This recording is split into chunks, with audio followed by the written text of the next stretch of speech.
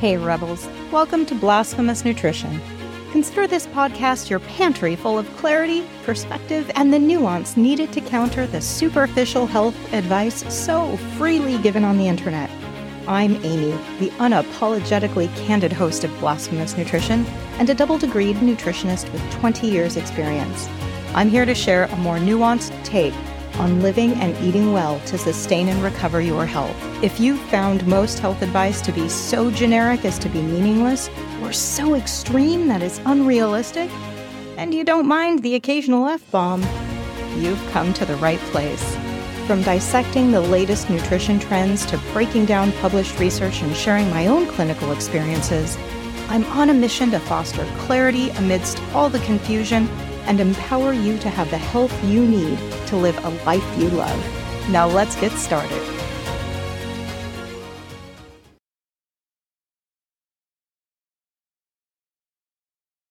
Welcome back to Blasphemous Nutrition. I'm your radishing host, Amy, and for the next 2 episodes, I'm going to be diving into the art and science of building habits that increase your odds of success.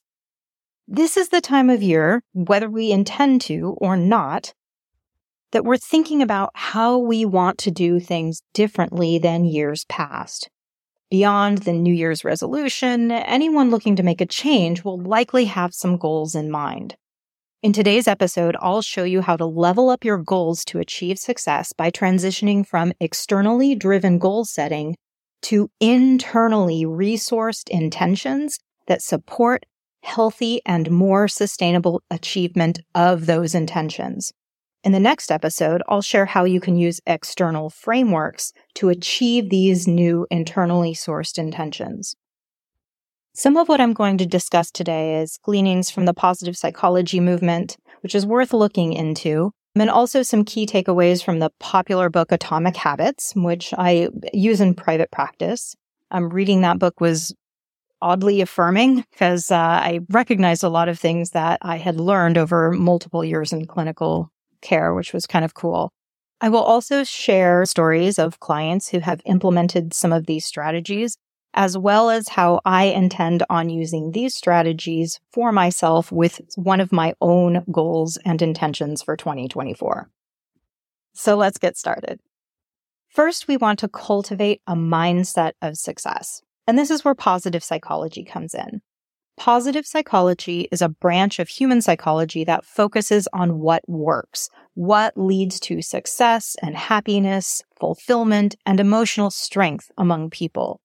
There are examples throughout history of human beings who have really risen to the occasion in some pretty harsh circumstances.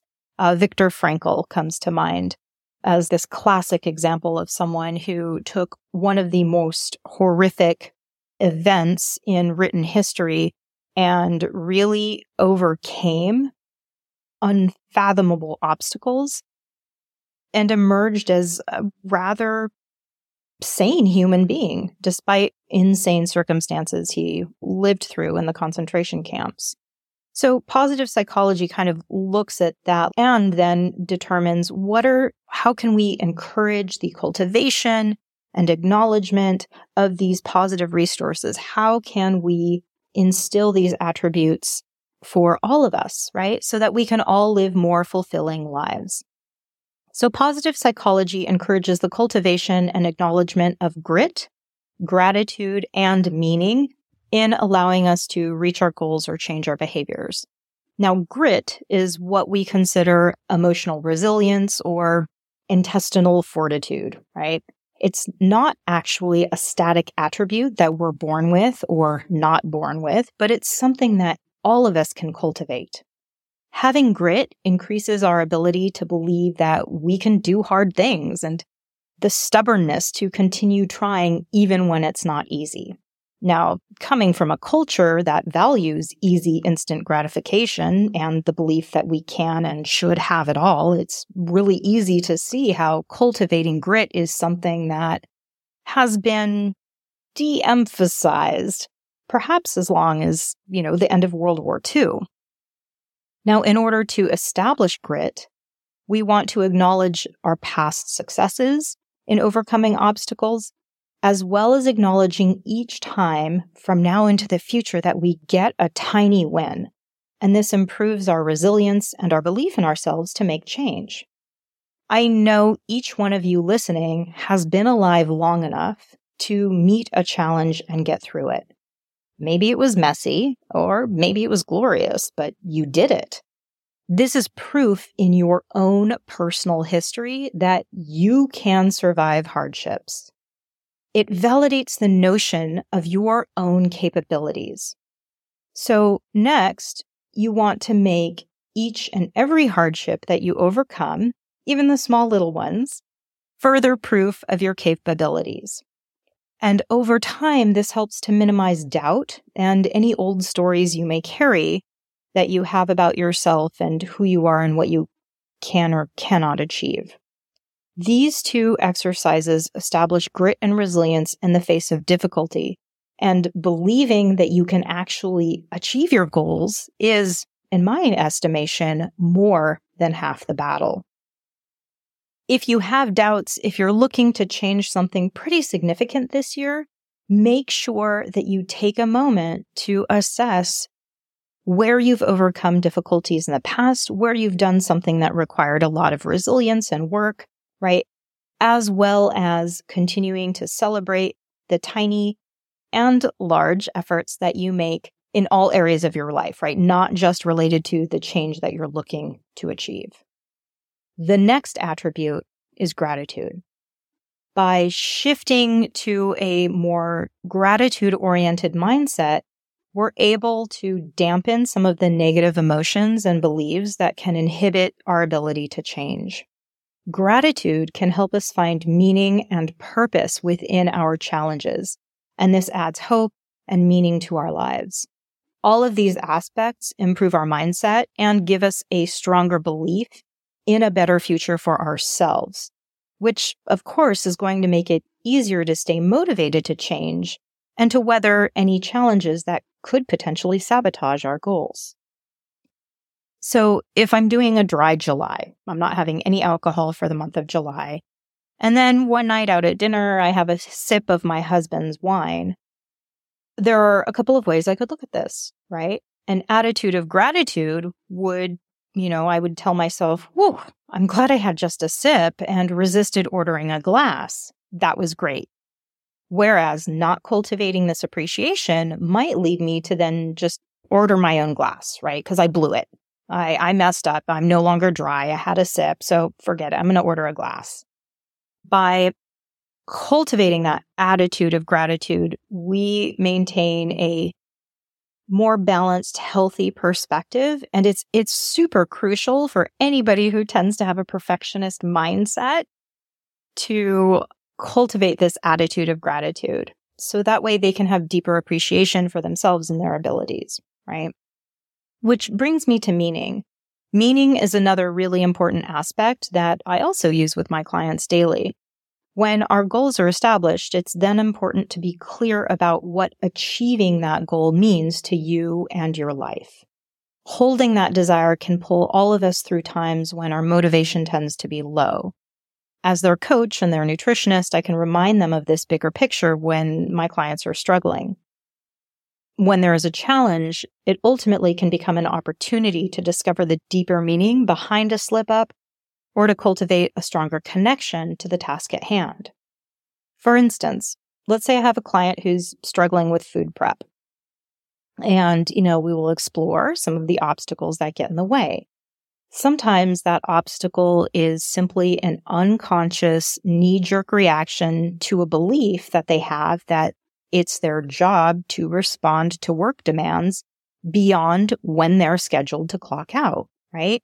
If you check your emails or your colleagues or your boss has unlimited text access to you, it can kind of create an almost a unwilling and an unconscious expectation that you are there for them at all times.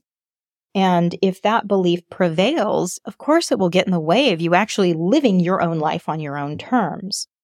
So by highlighting the choice of, say, favoring one's employer over one's own health and longevity, sometimes just pointing that out is a strong enough awakening that this friction vanishes. And then the client is able to be like, yeah, okay, I'm sending out an email saying, do not expect me to answer. If you send me a message or an email after 6 o'clock, do not expect an answer until the next day, right? And then they can devote their home time to themselves and their family rather than getting sucked back into work again. Now, in the case of a slip up, where say there's emotional eating or a deviation off plan, finding the meaning within it allows us to better understand our obstacles and our Achilles heel, as it were, and then strategize how to overcome them in the future. So rather than letting a setback cause someone to enter the shame and blame cycle, my clients learn how to view their setbacks as opportunities for skill refinement that have zero bearing on their ability to succeed in the long term.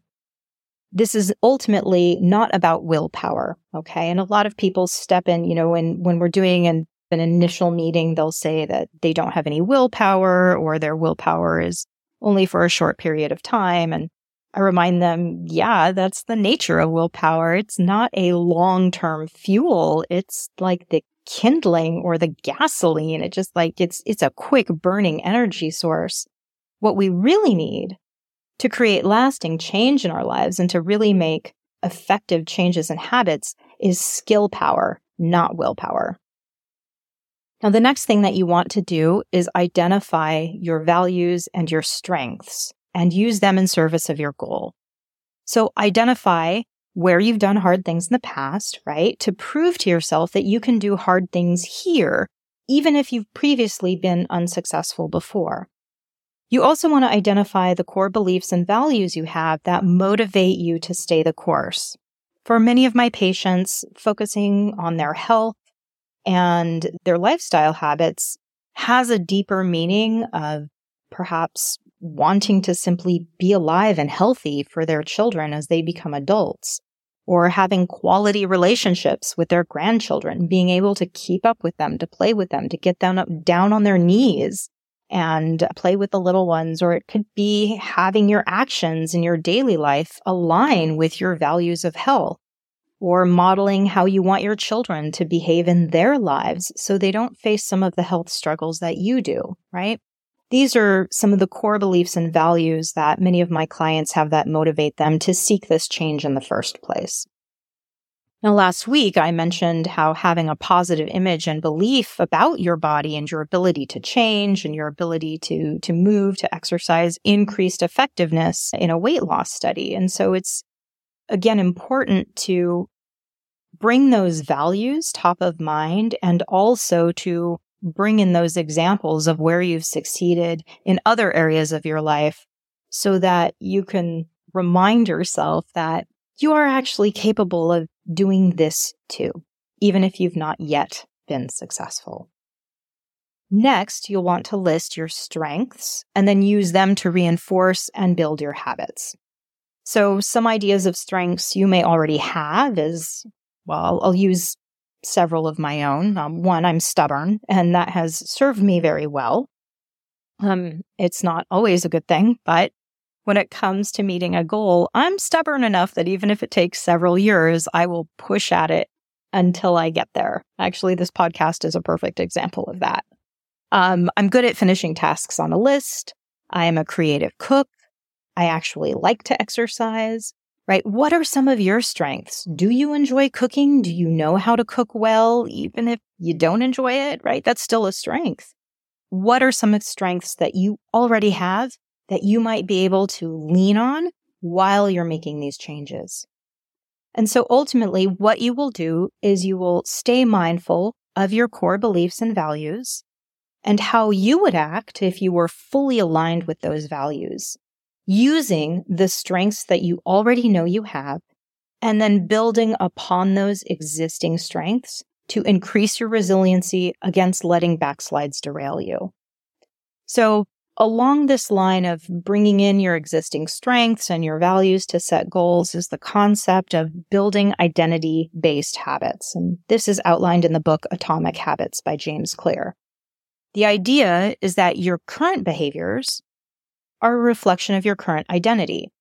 So for instance, if you don't smoke, it's in part because you hold the values and identity of a non-smoker.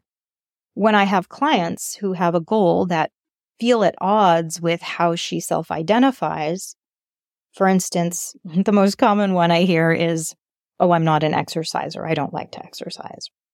But she has a goal, right? I need to be more active. So if I have a client who has a goal that feels at odds with who she perceives herself to be, I'll often ask her to imagine the person that she's growing into and becoming. To reliably change your behavior for good, you need to start believing new things about yourself. So decide who the type of person is that you're growing into, right? That you want to become. And then you set out to prove that to yourself with small wins and acknowledging those small wins.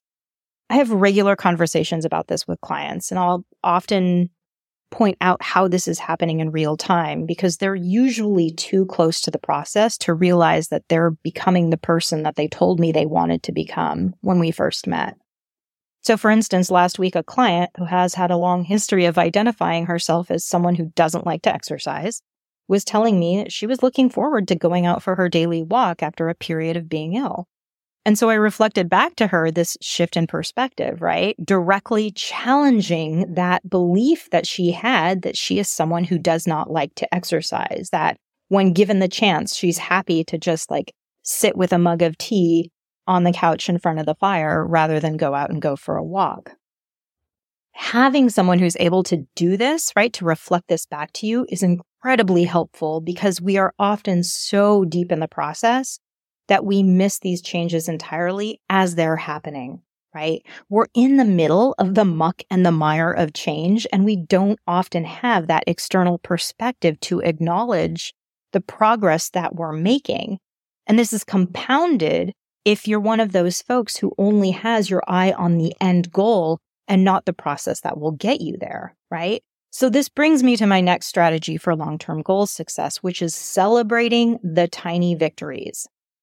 This is so important because not everyone has someone like me in their life who's able to see and call out these transformations as they're happening.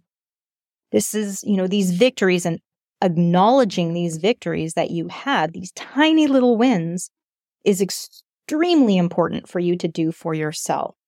I want you to celebrate the small wins through self-acknowledgement and then layer in some rewards that support your goals rather than detract from them, right? You don't want to congratulate yourself for saving $500 into your emergency savings account by going out and buying expensive shoes, okay? The same goes for our health and nutrition goals. I know this goes without saying, but so many of us are conditioned to reward ourselves with, sugar or a meal out or any kind of suboptimal food that it's a pattern worth acknowledging and not reinforcing in this circumstance. So on that note of daily wins and celebrating the small wins, I got this great tip from the Focus on This podcast, which is a podcast about productivity.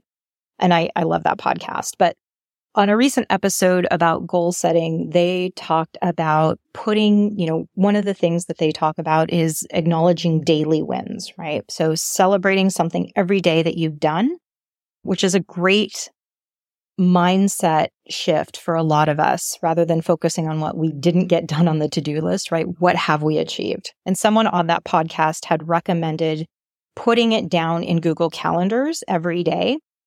And then you have this searchable list of successes that you can review at the end of the year and just kind of fully face what a badass you are.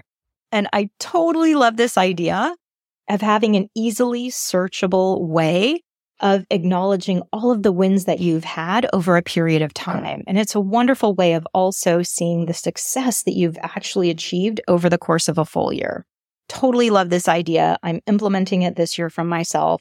Let me know if you do the same. So by utilizing these concepts of tiny changes, which I'll discuss in the next episode, as well as positive psychology, we can reduce some of the perceived effort and the actual effort that it takes to make change and make the process of change something that is more gradual, more meaningful, and more fun. So you want to take action on today's episode and bolster your own goal-setting success. So here are the key takeaways from today.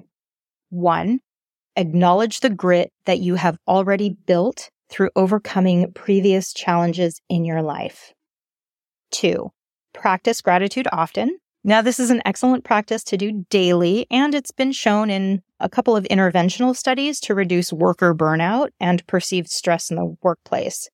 Honestly, this alone is a good reason to give it a go, because job stress is a challenge for many of my clients that is one of the things that gets in the way of getting a healthy dinner on the table or getting to the gym after work.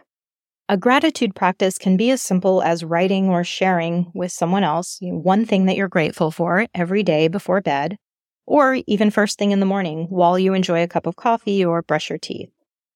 3, know your values and your strengths and use these to give internal meaning and alignment with your goals and intentions. Spend some time identifying why the goals you've created for yourself are important to you and how they align with your deeper core values and your sense of who you are or who you want to be in the world. Write this down, and if you feel comfortable, share it with someone who is supporting you so that they can reinforce your willingness to push through when life gets complicated, because life will get complicated. 4, and this is the last one, list tiny ways that you can acknowledge and celebrate your successes. Now, I will say the harder the goal for you, like the harder the goal, the more often this needs to be done.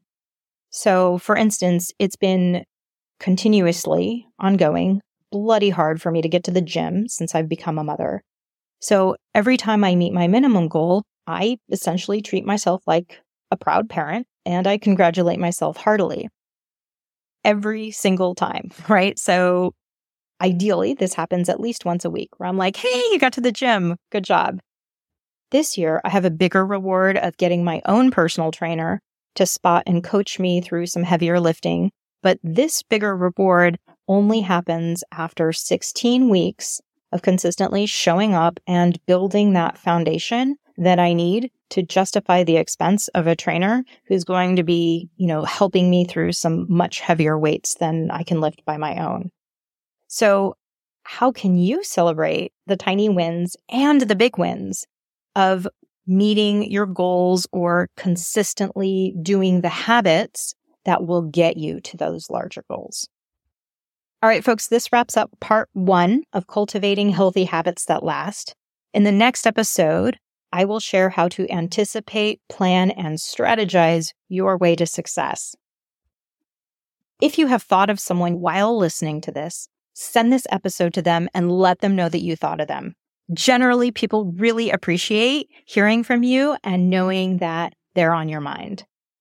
Also, by scrolling down and leaving a review on iTunes, you do others that you don't know a huge favor by allowing them to more easily find this podcast, thus finding a salty and sane alternative to all the piss-poor information out there. All right, thanks again for listening, folks. Until next time. If you have found some nuggets of wisdom, make sure to subscribe, rate, and share Blasphemous Nutrition with those you care about. As you navigate the labyrinth of health advice out there, remember, health is a journey, not a dietary dictatorship. Stay skeptical, stay daring, and challenge the norms that no longer serve you. If you've got burning questions or want to share your own flavor of rebellion, slide into my DMs. Your stories fuel me, and I love hearing them. Thanks again for tuning into Blasphemous Nutrition. Until next time, this is Amy signing off, reminding you that truth is nuanced and any dish can be made better with a little bit of sass. Any and all information shared here is for educational and entertainment purposes only and is not to be misconstrued as offering medical advice. Listening to this podcast does not constitute a provider-client relationship. Note, I'm not a doctor nor a nurse, and it is imperative that you utilize your brain and your medical team to make the best decisions for your own health. The use of information on this podcast or materials linked to this podcast are at the user's own risk. No information nor resources provided are intended to be a substitute for professional medical advice, diagnosis, or treatment. Be a smart human and do not disregard or postpone obtaining medical advice for any medical condition you may have. Seek the assistance of your healthcare team for any such conditions and always do so before making any changes to your medical, nutrition, or health plan.